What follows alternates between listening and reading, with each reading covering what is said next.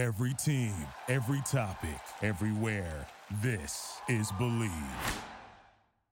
Welcome back to another episode of the Testudo Talk podcast. I'm your host, Andrew Chodas. Emmett Siegel can't join us today, unfortunately. We're going to kind of split this podcast into two parts a little bit today. The first part will kind of just be recapping Maryland's victory over Charlotte on Saturday. And then the second part is we'll kind of look at some news around the Big Ten, maybe some implications towards Maryland's schedule and record going forward. There's definitely been a lot of noise and discussion about that. But first and foremost, let's talk about the really weird game that happened at Seacoast Stadium under the lights on Saturday. First off, I mean, for the first, from 5 p.m. on, there was people that didn't know if the game was going to get delayed, suspended, canceled with the weather. Game goes on, pretty bad conditions, and it was weird from the onset. First thing happens, Charlotte gets the ball. Their identity is the run game, right? You knew that coming in. You knew with Biff Poggi offense, it's going to be run heavy. They're going to pound it, and they did that, and they get into Maryland territory pretty quickly, and then step back to pass, blown coverage by Maryland secondary. Jaquan Shepard makes the wrong read, and boom, 40-yard touchdown, 7-0 Charlotte. A few minutes in, there's a lot of, all right, what's happening here a little bit. Then, immediately after that, the ensuing kickoff, Tavian Smith drops the ball. Maryland's lucky to recover it. All right. Then, first play of scrimmage for Maryland, Taulia Tagovailoa makes a horrendous read with, Mike Locksley after the game said just bad play on our quarterback's part. Throws a pick six, right? You look at the scoreboard and it's 14-0 Charlotte, 3 minutes into the game. And, just in the press box, there were kind of murmurs of, wow, what is going on here? But after that, Maryland, locked in, but still an ugly game. Poor execution, kind of all over the place. The best thing for Maryland was that once Charlotte, got that initial wave, 14 points, Maryland's defense didn't allow them to do anything in the second and third quarter, held them to just around 100 yards from scrimmage. But even so, right, I mean, Maryland's offense, they didn't have a play over 2 yards until the last play of the first quarter on a 17 yard throw by Tagovailoa. And with Tagovailoa, just not a clean game from him, and that's something that's kind of been him, right, over the past few years. He has the talent, he has the skill, but it's the inconsistency, right? And Saturday was one of those games, and Maryland kind of starts to find their rhythm in the second quarter. They get in the red zone, can't get it in, settle for a field goal. Jack Howes was the player of the half, full on. He went 3 for 3. And, at the end of the half, nailed a 45-yarder with as time was expiring, to kind of give Maryland some life going into the second half. But you have and then right after that, defense makes a stop. Boom, another trip to the red zone. Can't do anything with it. Settle for another field goal, so 14-6. Boom, Maryland makes another stop.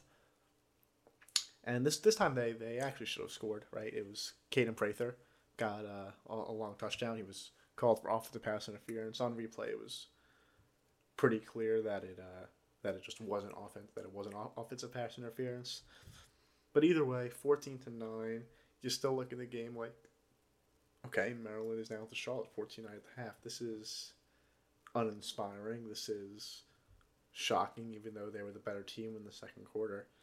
And once the second half started, they just took over the game. Charlotte was flat. They had no answer. The first play of the second half, and the game plan was clearly for Josh Gaddis' offense was we're just going to run the ball. We're going to put the ball in Roman Hemby's hands, and we're going to trust our offensive line, who obviously that offensive line has been a hot topic of discussion, but they actually played all right, albeit against Charlotte.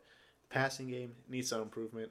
Didn't give Tagovailoa enough time on a lot of occasions, but they do seem kind of be coming into their own a little bit in the run game. Opened up a lot of holes for Hemby. I mean, Hemby had, I think, under 30 yards headed into the second half, and he finishes the game with the best game of his career. He finished with 217 yards from scrimmage, finds the end zone. But that was all Maryland did in the second half. It was give the ball to Hemby, give the ball to Colby McDonald.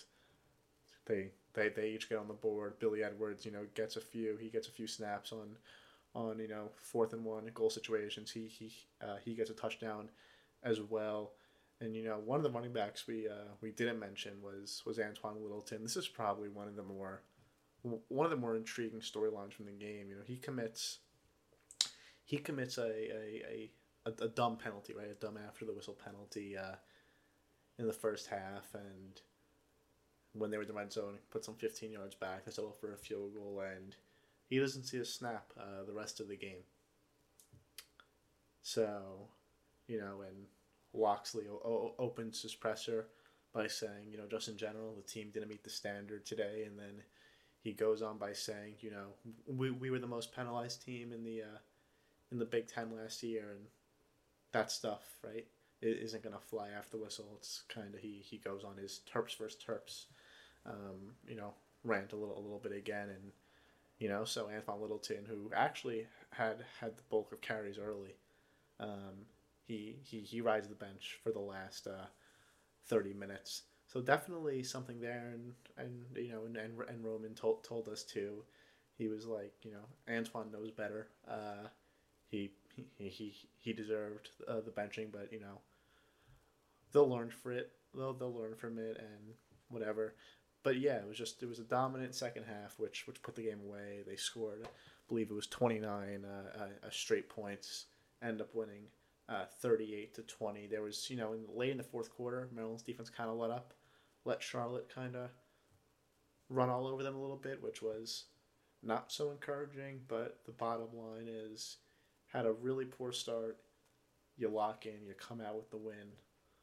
Probably wanted a better performance on national television, but they're 2-0 with UVA coming into town next Friday under the lights. Seems like a game where Maryland should be able to go 3-0. The Virginia's, frankly, one of the worst teams in Power 5 this year.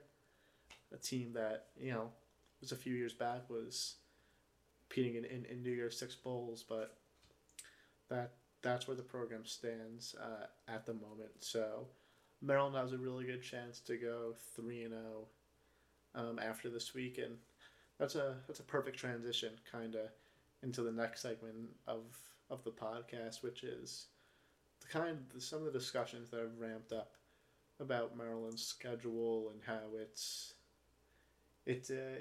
a very fortunate path that they have. You don't want to use the word easy ever, but it's definitely how it seems to be aligning. Seems like they can very easily be in a very, very good position as the season goes on. As I mentioned before, Virginia seems like a game which they should win, and then you go to Michigan State, and news just comes out of how Mel Tucker, the head coach of Michigan State, he's going to be suspended until the middle of October, following allegations of sexual harassment. So that's a program that's kind of needs to find its way right now. They really don't. They have some issues at the quarterback position. They're not going to have a head coach when Maryland travels to East Lansing. So you look at that game, and then there's been kind of a national discussion of how, because Maryland may be lucking out a little bit, if you will. There have been some recent projections that have Maryland competing in the Gator Bowl, in some high profile games. They had some people were saying Maryland can be a 10-win team competing in a New Year's Six game. I think that's bold to say, but you kind of look at the schedule, and it's kind of it does seem to all be aligning for Maryland, right? So let's kind of preview that out. So you look. So we mentioned Michigan State. If you can go in there, they Maryland beat them by 2 scores last year. Probably a different team on paper. A lot of transfers, but they're gonna go in. They're gonna go a team that doesn't have a coach. A lot of outside noise. So they'll be favored in that game for sure. So you look at possibly 4-0 start hypothetically, and then go to Indiana, who they're in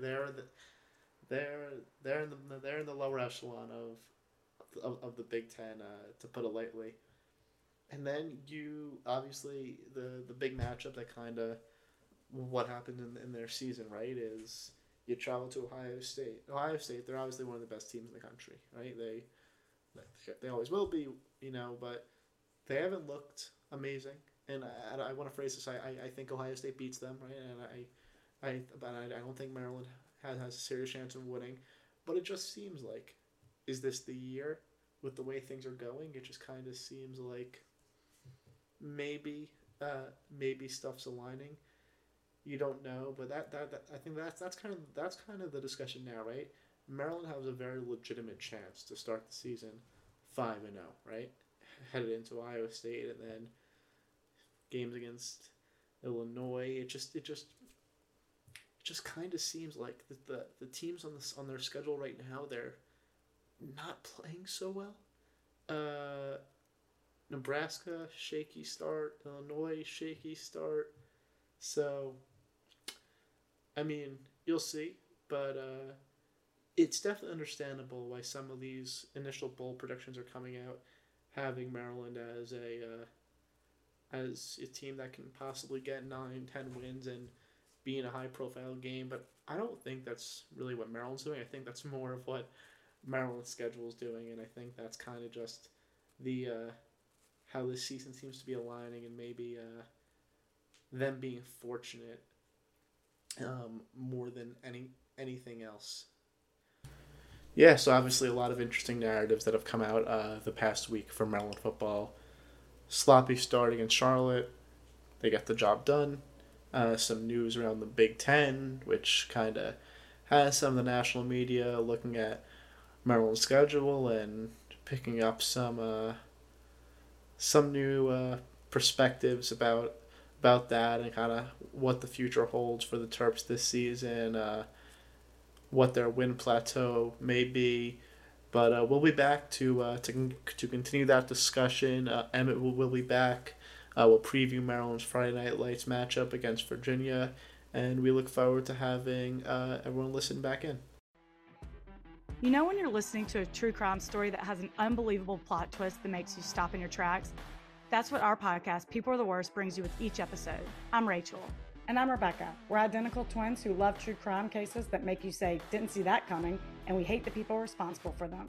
Listen to People Are the Worst now on Apple, Spotify, or wherever you get your podcasts.